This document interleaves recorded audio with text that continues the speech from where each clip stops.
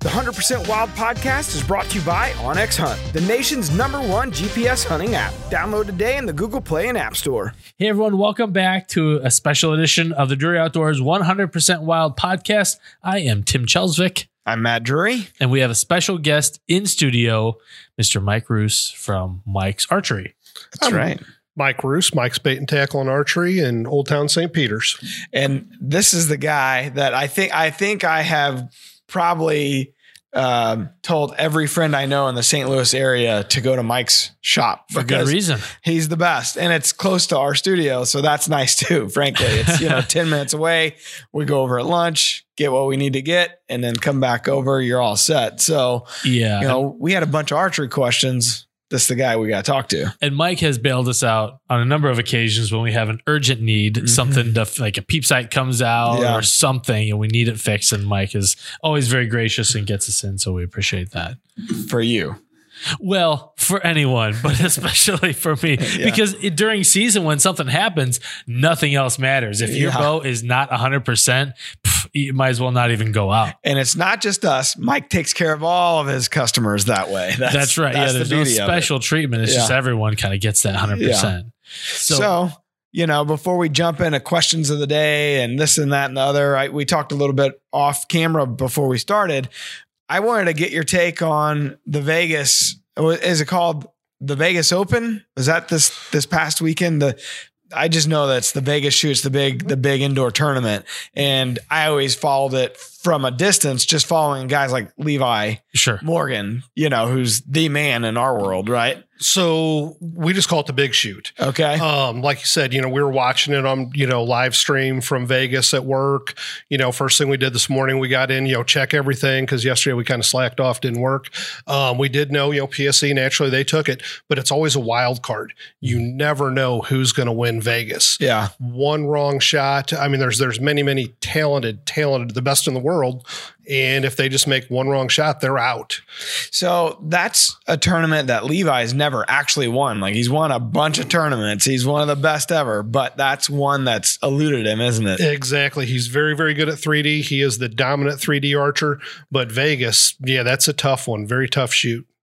So take us through it real quickly. If what do you have to do in that indoor shoot? I hear them saying this guy shot 27 300s, and I don't understand that. I don't know much about that world. So how does it work exactly? So it's 30 shots around. And that's what it boils down to. It's a mental game. Levi can do it. You can bet him whatever to do it once, 10 times, but 30 times just wears on your mind.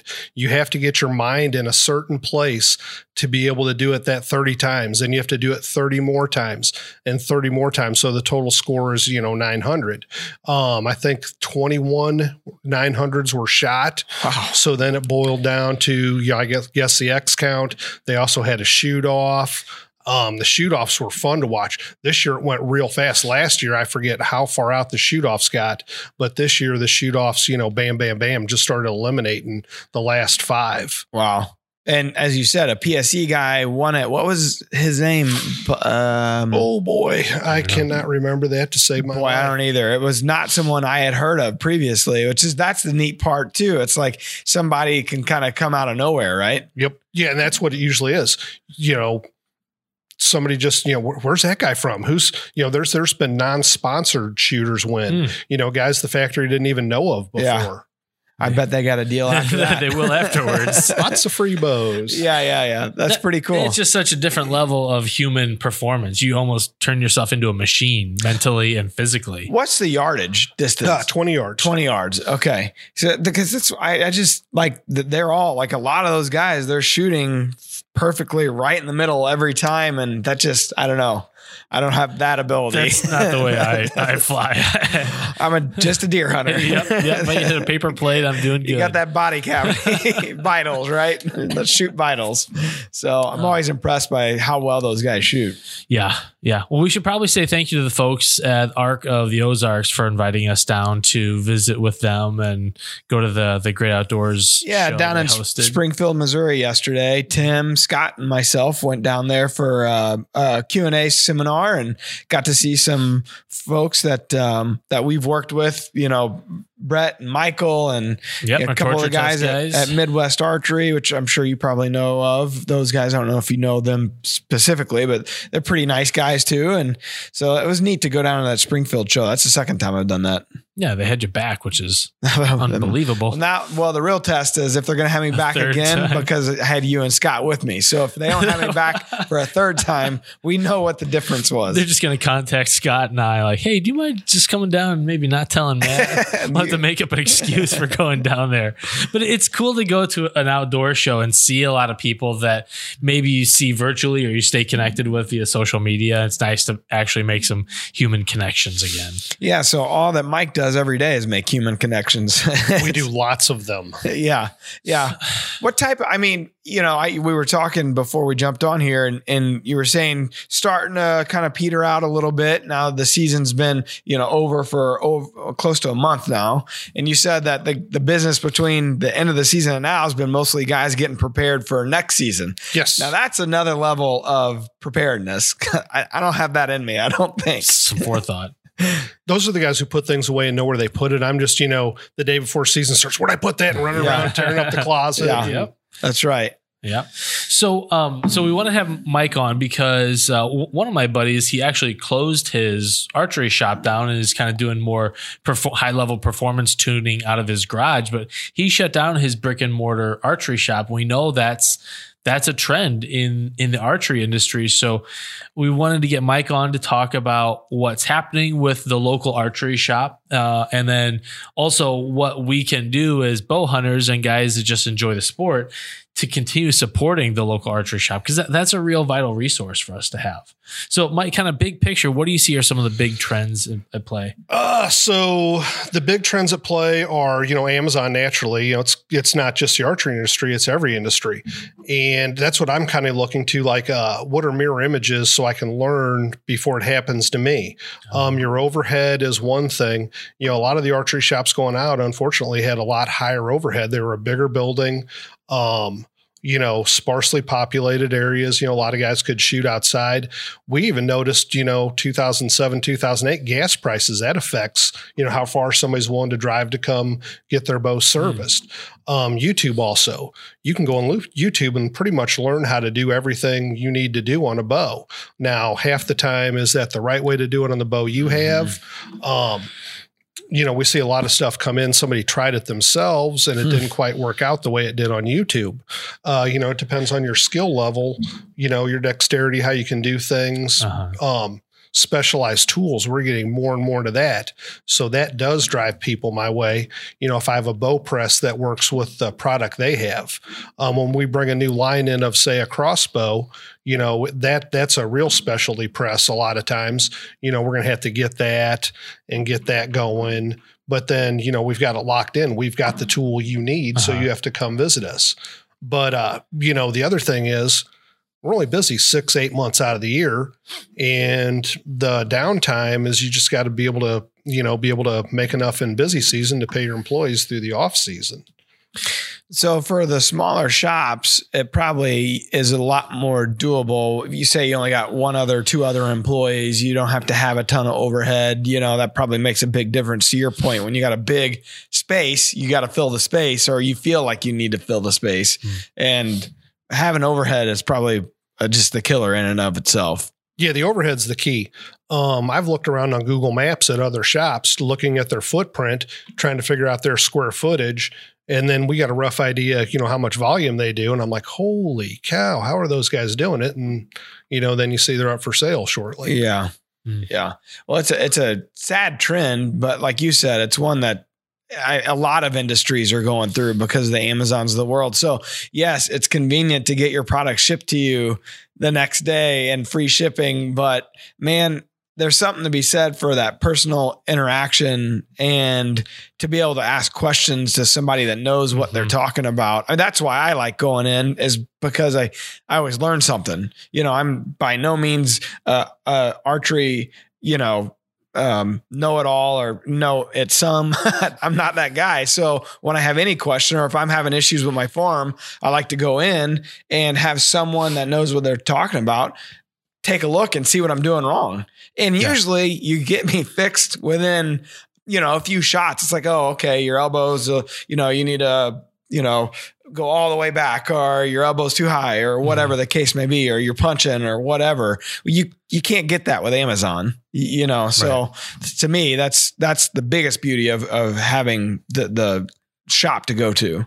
Well, that's why I say I'm still in business. Fit is critical. You get the bow fit right, then you use proper form. You're going to be much more successful on the range and much more confident in the tree stand. Yeah. So how do you handle when someone buys a bow elsewhere and they bring it to you? It's kind of a rub, I'd imagine, because you're not making anything on that initial sale, but then they expect you to dial it in for them. How do you handle that? So I look at that from this manner. Yes, they did buy it from somebody else, but the nice thing is they did search me out. They came to me and want my advice. So then I feel, it's fine to charge them for that advice. I'm like a doctor at that point. I'm going to help them as best I can. But I want them to be aware that there's a charge for that. And I hope they see a result, from me charging them. Yeah. And I noticed that you have a sign up in your shop that says something like we charge labor fees. Yes. And hopefully people if a plumber comes to your house and tells you, okay, here's 3 issues, or an electrician, you would expect to pay them for their time and expertise. And the same thing holds true for the guys at the bow shop. I mean, you have a skill and a talent that ought to be compensated. The issue we have is we're close to a lot of mass merchants, and the mass merchants don't charge labor because the way we look at it is if they charge labor, then they'd be responsible. So it's negligating the insurance. So, it's a lawsuit type deal. They didn't charge you for it. So, they're a little less negligent, I do believe, is why they don't charge labor, is what we've heard. Gotcha.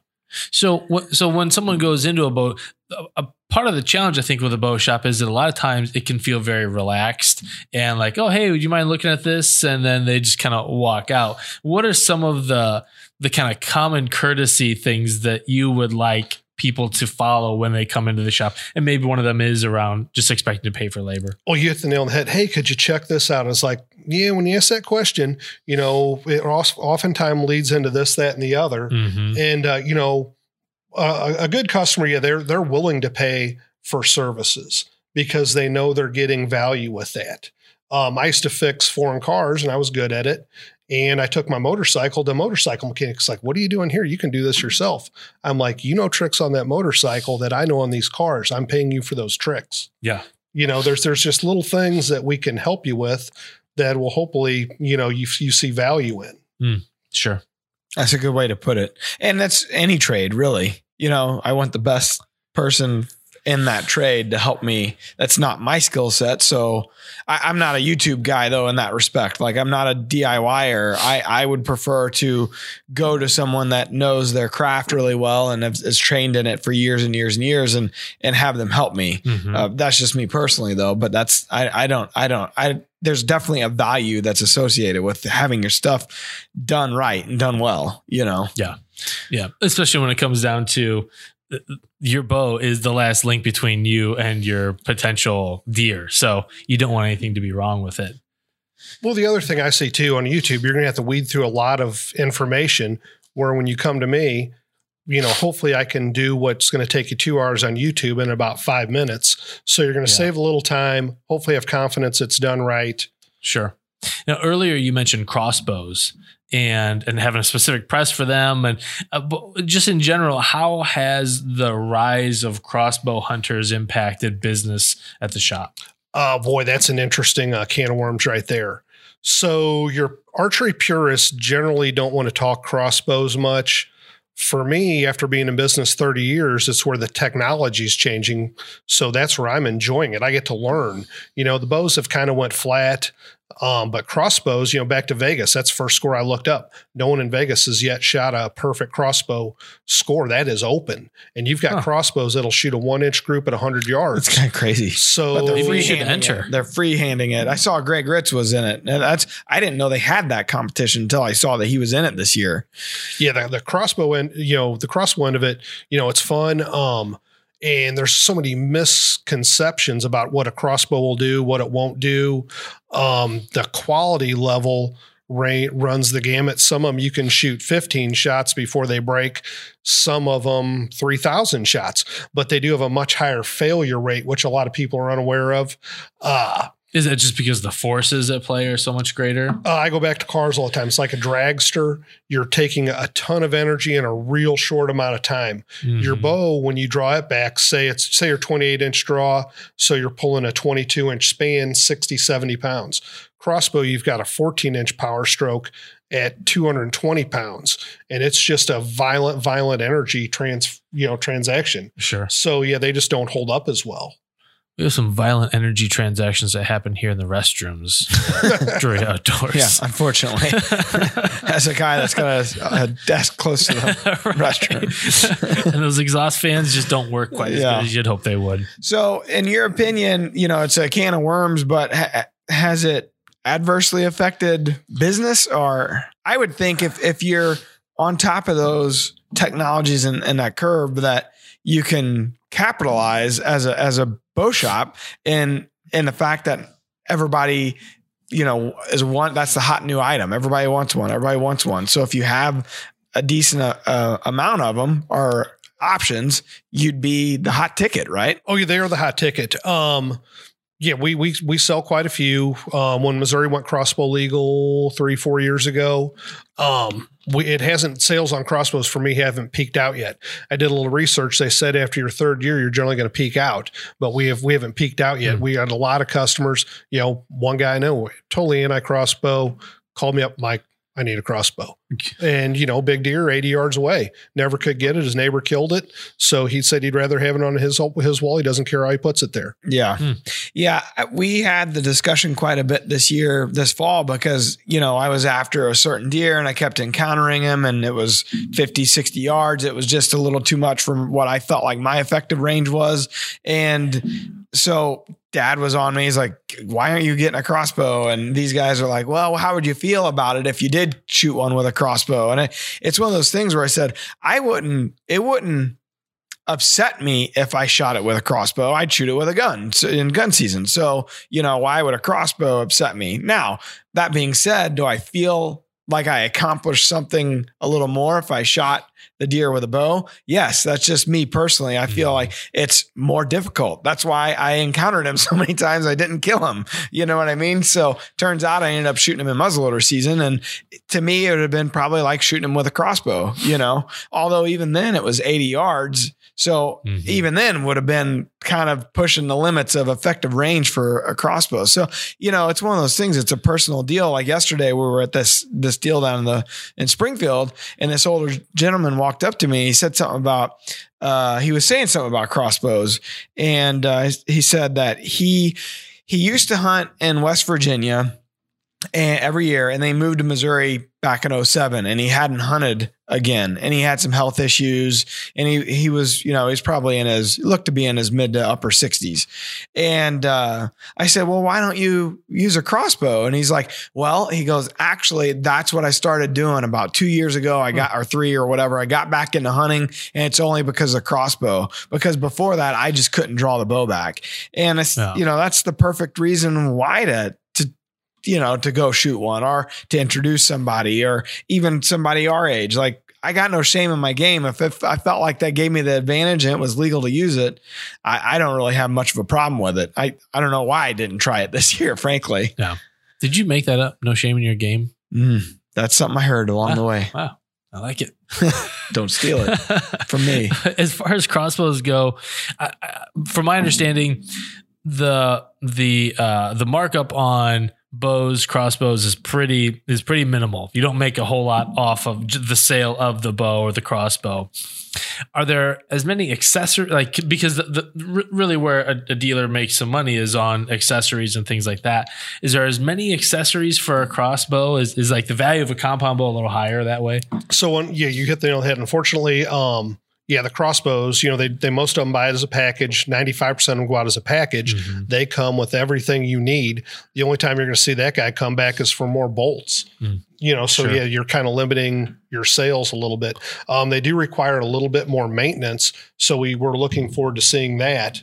I had one dropped off today. The guy just brought it in, go over it, new scope. So that was the oddity. He was somebody, that's the other issue we're having a little bit. We're all getting older. The scope reticles are very, very fine. So we were looking through a book trying to find a, big one he could see. Sure. And then we found one. We're going to put that on, do a little maintenance on it. Okay.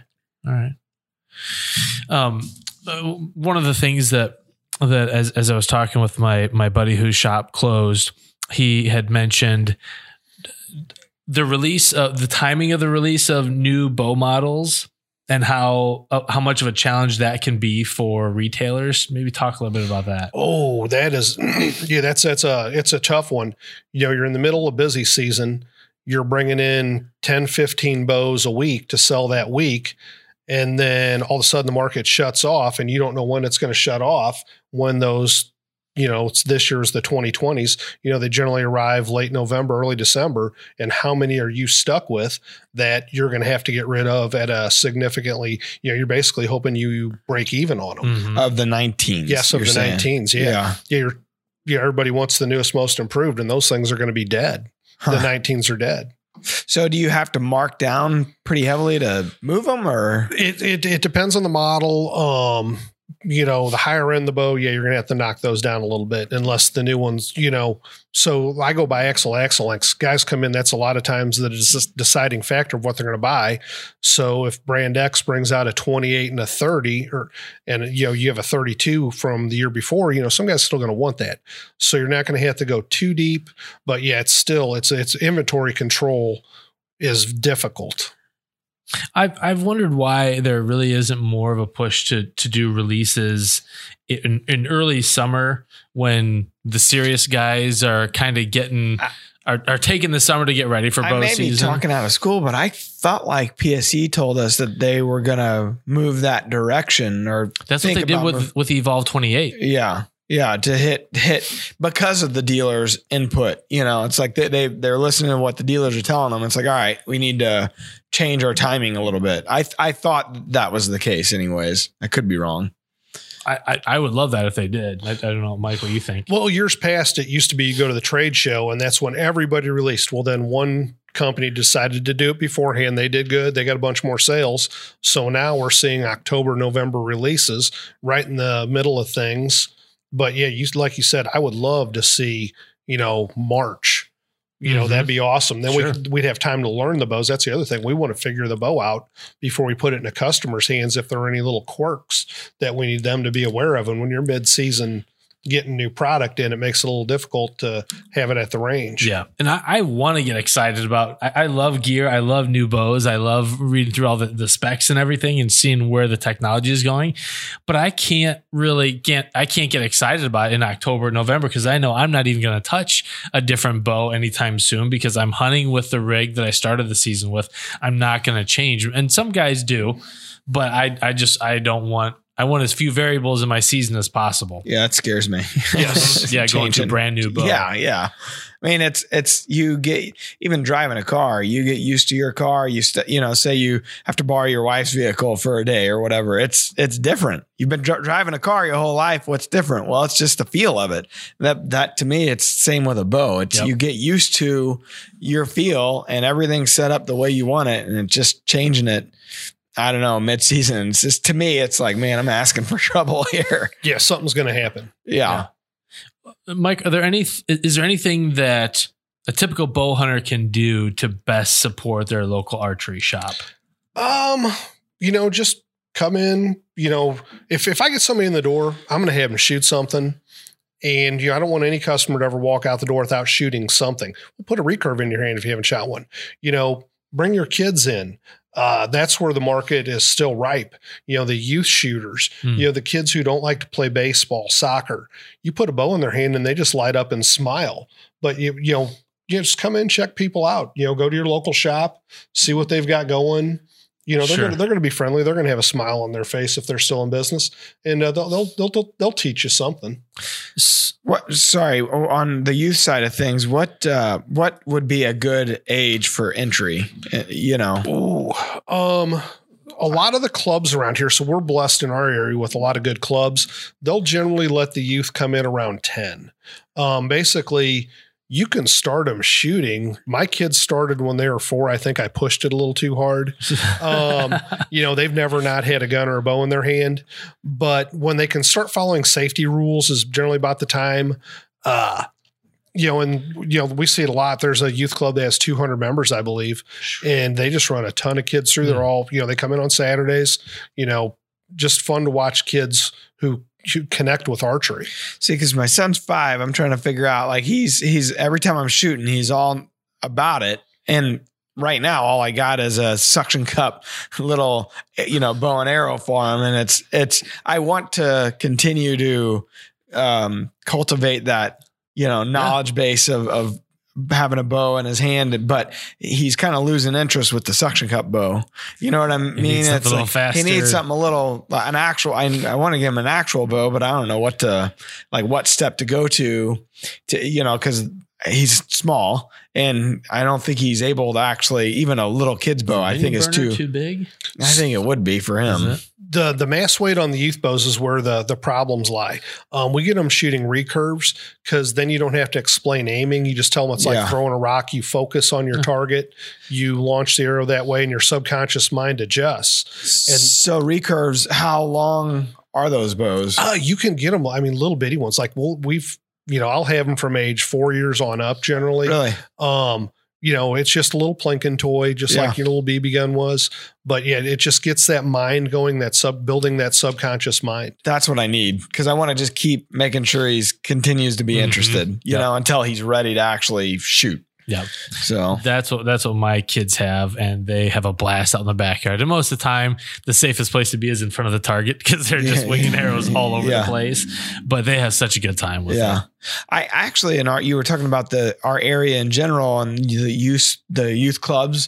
I have a couple of people, and I'm probably 35, 40 minutes south of here, that their kids are all into these leagues as well. I see them all in their backyard shooting, and I've given them some targets and, try to help and rangefinders and stuff like that when I move on to the next, product that gets sent to us. When they've had some bow issues, and I always try to send them your way because there's not a ton of places that are very knowledgeable, honestly. So I would think from that perspective, like, you probably see a lot of people from a pretty wide area in the St. Louis region, wouldn't you? Yeah, I got a pretty big draw. We've never really done, how far out people are willing to come, but generally, a lot of them think nothing to drive an hour. We've got a few who come from Kirksville. They're quite entertaining. Wow. They'll drive down to get a peep sight adjusted. I'm like, wow, there's somebody close to you can do that. I was going to say, there's a shop up there. And I think they just enjoy the drive. Yeah. Coming down to see pictures, things like that. Good customers. There is a level of trust and a relationship that you establish. And I know, I have such fond memories of I think it was called the Bow Hut in Morris, Illinois. Mike Grell was the owner, and my dad would take me there. He would shoot, and I would shoot 10 yards with my little Indian Spirit compound bow. And I love this, but he would just sit around. They had bar stools set up there at the kind of counter where they'd work on stuff and just sit and shoot the breeze. And it was such a great atmosphere to be a part of. And you hate to think about losing that potentially Well, I think it's a bigger conversation, because it's kind of like the old days when we would have to go to a check-in station with your turkey or your deer or whatever.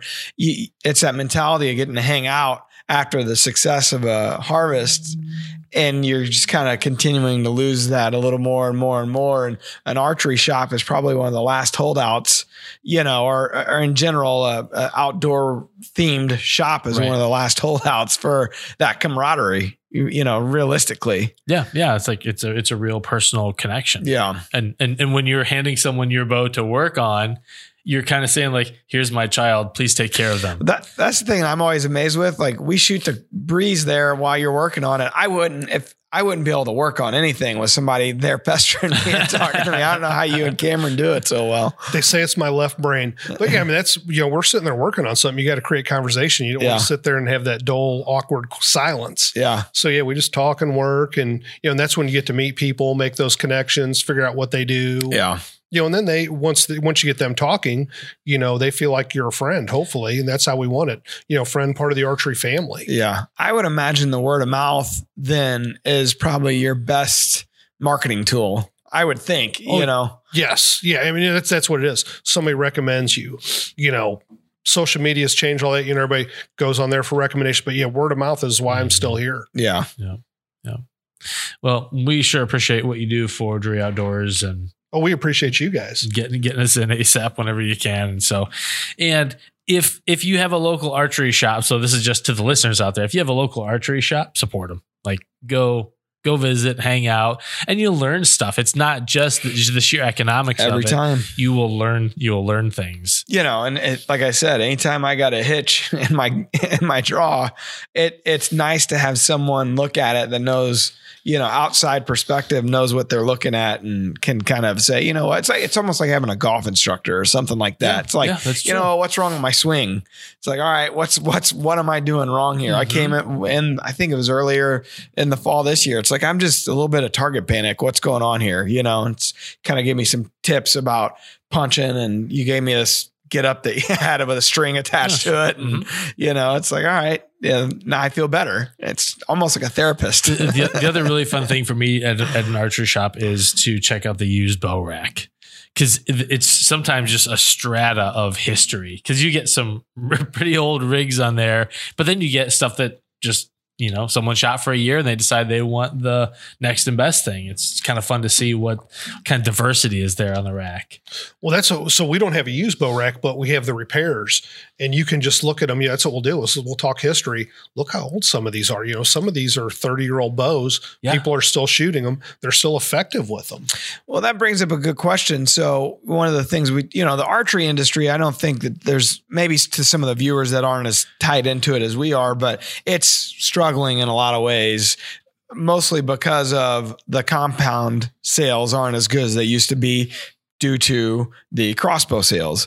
So, one of the things that I find interesting and we talk about all the time is like the technology advanced so far for a few years. There's like 8-10 years there where it was leaps and bounds every year. And if you got a bow in the last decade, the question really begs to be asked, like, do you need another new bow? And it's almost like a car. Cars these days, do you need a new car? Probably not, but people like having the latest one because there's some little bell or whistle.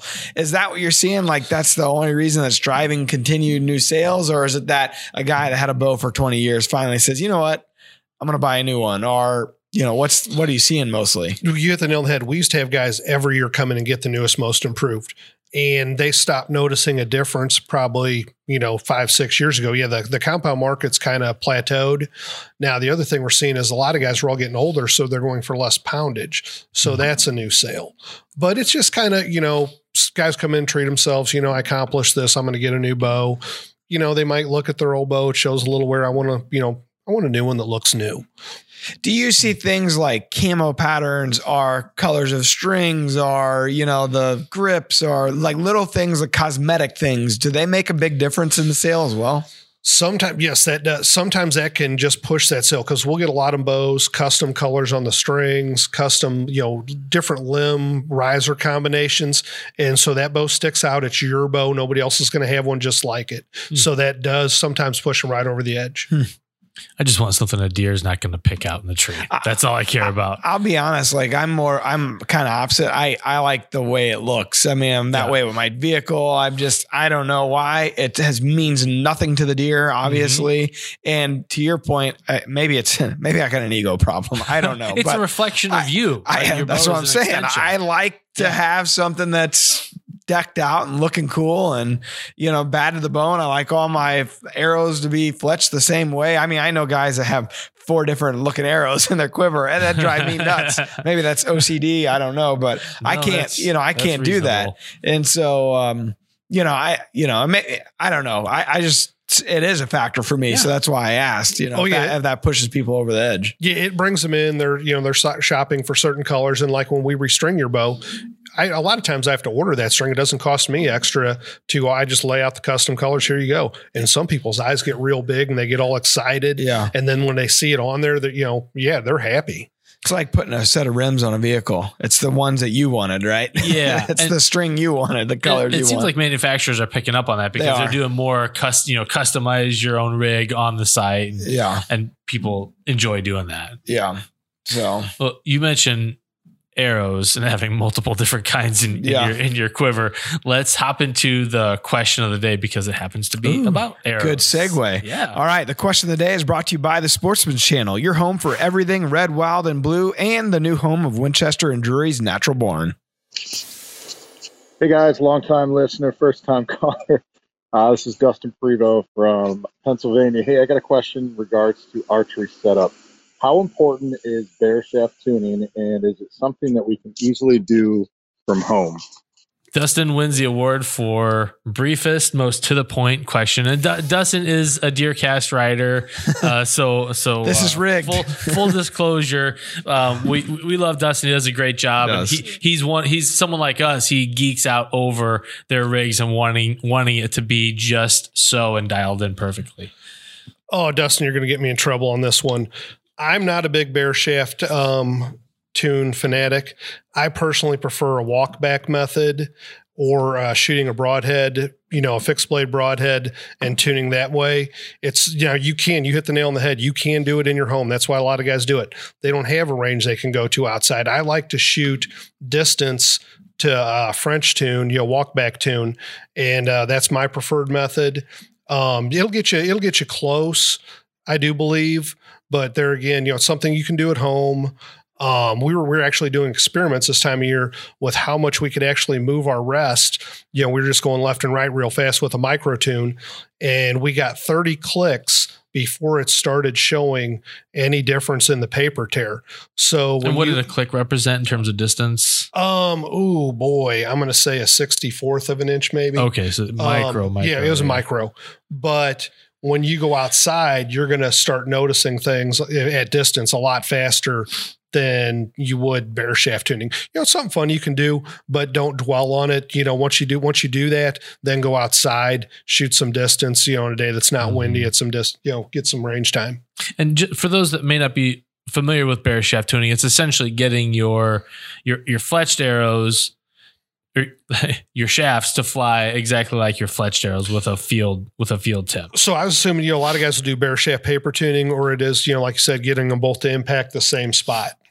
But then that's the other part of the question too, is so we start walking back, from about 5 yards on back to our doors, I think like 15 yards.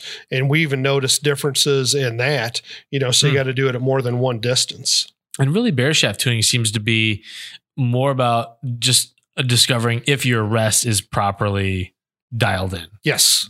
And then some people are also even, moving the cam back and forth on the top and bottom of the bow. Yeah. I prefer to move the rest versus, moving your cam. That's just me. Mm-hmm. Yeah. That would be above my pay grade. That would be where I take it, to you and have you take a look at it. But and ultimately I don't think I've bear shaft tuned this bow I'm shooting right now. I've just always been very focused on the functionality. Like, will it shoot those rages the way I need it to? And I don't even, when people say things fly like a field point, I don't really care. I'm going to target shoot with my practice broadheads so that there's just no difference. The bow's going to put the arrow where I need it to go. Dad talks about that a lot with crossbows. He said a lot of times, guys are practicing with a field tip or whatever, but he actually practices with a rage head, just to be safe, because he said they were when they first started shooting them, he was getting it to where, hey, 4 or 5 arrows bolts shot great. And then they put the broadhead on, it's like, oh my gosh, it's not shooting anything like that. So he just got to the point. I understand that can be expensive, but to your point, they make a 3-pack of practice heads. And I know that Rage has, we're sponsored by Rage, so that's why we're talking about it. But I know like they have crossbow heads, but he actually uses a Chisel 2.3, I think, like what we actually shoot with our compounds. And he's just wanting that widest, cutting diameter. And so, you can get a 3-pack of those practice heads, and that's what we shoot. That's what we shoot with a lot of times. So, and to be fair, some people, you will get some dirty looks, and you'll probably get scolded if you go to an archery range and try shooting practice broadheads into someone's target. Well, especially bag targets, you just have a hell of a time trying to pull the arrow out. Yeah. But those new targets, those foam targets, like that Morel foam target, I mean, it'll eat it up after a couple seasons. But we've been shooting them 2 full seasons now, and I still have that they have called the a high roller. Oh yeah. I'm still using the first one. Yeah, and the beauty of that is you just keep rotating sides, and it eats it up. I mean, every time you pull it out with those practice heads, something's coming out with it. Sure. But it's not that hard to. It's not. It's just some people may not have. They may not be able to shoot in their backyard. They may have to go to a range somewhere. True. And whether or not they have foam targets to shoot into, like you get yourself in trouble if you're shooting someone's. That's a good point. Big wall targets. Yeah. Yes, certain ranges they don't want you shooting broadheads. A lot of times, like you said, we'll go to the range, but we'll bring our own target. And there you go. Sometimes that'll fly. Yeah.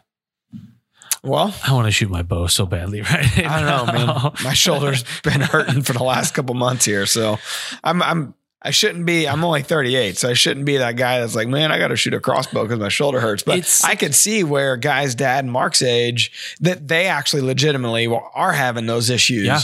And I could see why. I mean, I could see where after time it just starts working on you. And it's such a different motion than what most people do during the normal scope of their day. Yeah. So yeah, you really got to protect your shoulder. But yeah. All right. Well, how about the wildlife word? Before we get to it, I want to know what's the craziest story you got of somebody blowing up a bow. Oh my! Because I know it's getting anyone in trouble. Yeah. Not naming names, but I know it's got to happen. We had one customer custom ordered his bow, beautiful orange bow. Takes great pride in his bow. We get it all set up. He named it, before he left the shop. The bow had a name. Was it a female name or a masculine name? Oh boy, that I can't remember. Female, right? I would think so. Gets it to work, sets it down in his office. His coworker comes in. That bow lasted 20 minutes. That is the shortest amount of time a bow has lasted. The guy he pulled it back with his fingers? Oh yeah, his coworker just dry fired it. And didn't even know that's a thing. Had no clue. He said he was out of his office. He heard the loud noise, knew exactly what happened. There's a tremor in the force. Yes. Said a few words that we can't say and brought it right back. Oh, that's terrible. And in a case like that, is there warrant? I've never asked that. Is there warranties on? Oh boy, that's a good question. So a lot of people, some would assume that should be a warranty, but it's technically not. You messed up, right? Yeah. I tell them it's like you drove your car off the road and you hit the tree. Yeah. The motor didn't have a malfunction, it was operator error. Yeah. And he wanted a new bow. And, he had enough confidence in him. We told him we're going to replace every part that is broken. Don't worry. And he's still out there hunting with that bow right now. Woo. That'd make you cry. Yeah, that'd make someone get fired. I mean, because these bows, you're talking custom, they're not cheap, No. Well, you spend probably $1,200 or more. Yeah, $1,400. It was easy 12. And when he named it, it was like taking home a new baby. And it's only then when you fully appreciate how much energy is stored up in a bow. When you see like cams go flying and that's when you realize because I think you're lulled into a false sense of security because the arrow just goes downrange, goes into the target. You don't think about it. You don't think about it. But man, that when the wheels come off the machine, it's bad. Well, that brings up a real fast safety problem we have. I always tell people, please don't ever draw a bow back and point it at us with no arrow in it. And they're like, why? Well, we've actually had a bow blow up, the limb bolt go through the wall. Oh. And you have it's stored energy. Yep. Boom. I mean, right through the wall. Because I guess it's on a lever almost, like when it goes, it's just going to. Well, that's forward. Where all the force is, right? Yep. Well, I mean, I know the cam, but I mean, that's what's holding it together down there, right? Yeah. The bolt turned into the arrow. Something gave, something flew. And then, people's eyes get real big when you tell them that story because they're always drawing their bow back in their basement, pointing it at everybody. Yeah. Scary. So before last thing, what would be the best tip, the something that most your general shooter to your expert shooter could take away for the sport of archery, a general tip that you could give them? Practice. Everybody's lives are getting so much shorter now. Spend a little time at the range, then practice if you're shooting from a tree stand, practice out of a tree, shoot at the angle you're going to be shooting a deer. We see so many people shooting high on deer because they haven't practiced yet shot. There's a lot of elevated ranges around, shoot off your deck, find some way to get up in a tree and practice shooting the way you're going to shoot your deer. It's a good tip. The most universal truths are always the ones that are typically the least sexiest. Just practice shooting your bow. Yeah. Well, to your point, it's hard to get the time. If you got a young family or youth sports, you're whatever, it's hard to find the time these days. So that's one of the things that, I learned from dad as a kid. He was never a great shot, so he had to practice a lot. I mean, he'll start practicing in, June, July, and he never wavers. He's always shooting his bow, and he has to, he just has to be somewhat proficient at what he does. He's got to shoot a lot. And it was just kind of ingrained into me. I usually start more like the beginning of August, the end of July. Depends what the weather's doing. If it's super hot, it might take me a little longer to get started. Not a whole lot of fun. But if it's a somewhat mild summer, you get the itch and you want to start shooting, and you just got to make the time. And so usually it's right after work, go home. It's the first thing we do before, me and Cameron, it's the first thing we do before dinner and all that stuff. It's like, all right, I want to shoot my bow. At least 15, 20 arrows. It may not be one huge long session, but if I can get, a few reps in, I feel like I'm getting that repetitive nature down at the very least. And Pete Shepley always said, perfect practice makes perfect. So it's not that you're shooting just to shoot, but you're being efficient with the shots that you're taking. Mm-hmm. Yeah. I'd rather do 15 shots a night than 60 shots on Saturday. Yeah. That cold shot's your most important. Yeah. Yeah. I find myself, the more I shoot, I get tired, or you're getting lazy with some part of your get up, whatever it might be. So I personally like the 15 to 20 arrows every day, more so than 60 in one time. Yeah. And if I find myself struggling, the more I shoot, the worse it gets. It's not going to get better. Well, I have learned, and Dad taught me that too. It's like, I've learned in time that you can't always work through it. Like, okay, let's just set it aside. This sucks. Getting angry is not going to help. 6 arrows were really bad. Like, I'm going to put this up before, I shoot 60 arrows and suck for 55 of them. Yep. My wife can attest to that. I'm coming from the backyard awfully grumpy before, trying to push through. Just never works. So, all right. The wildlife word is brought to you by Mike's Archery. Yeah, so we do a segment every podcast, or most podcasts, where Tim comes up with some sort of word or phrase related to wildlife or hunting, and he tries to stump me, and he stumps me every time. And we all learned something. I feel like rods and cones. I know something about rods and cones because of vision. Yeah, you're right. You're on the right track. Let's hear it. So rods and cones are photo and color receptors in the eyes of animals, and deer have a much higher concentration of rods than they do cones. So they can see movement very well, and they can see in low light, but color is not their strong suit. And they can see blue very well. No kidding. Because of the types of cones that they have in their eyes. So ditch the blue jeans before you hit the woods. Hey, there's going to be a lot of guys that argue that point. I usually shoot a blue fletching because it's one of the easiest colors to find in the woods. Oh, well. Well, they ain't going to see that coming at them. They won't see that. 300 feet per second. Well, yeah, there you go. Wildlife word of the day. Word. You get what you pay for, everybody. Well, this is free. Mike, thank you for taking the time to stop in. We really appreciate it.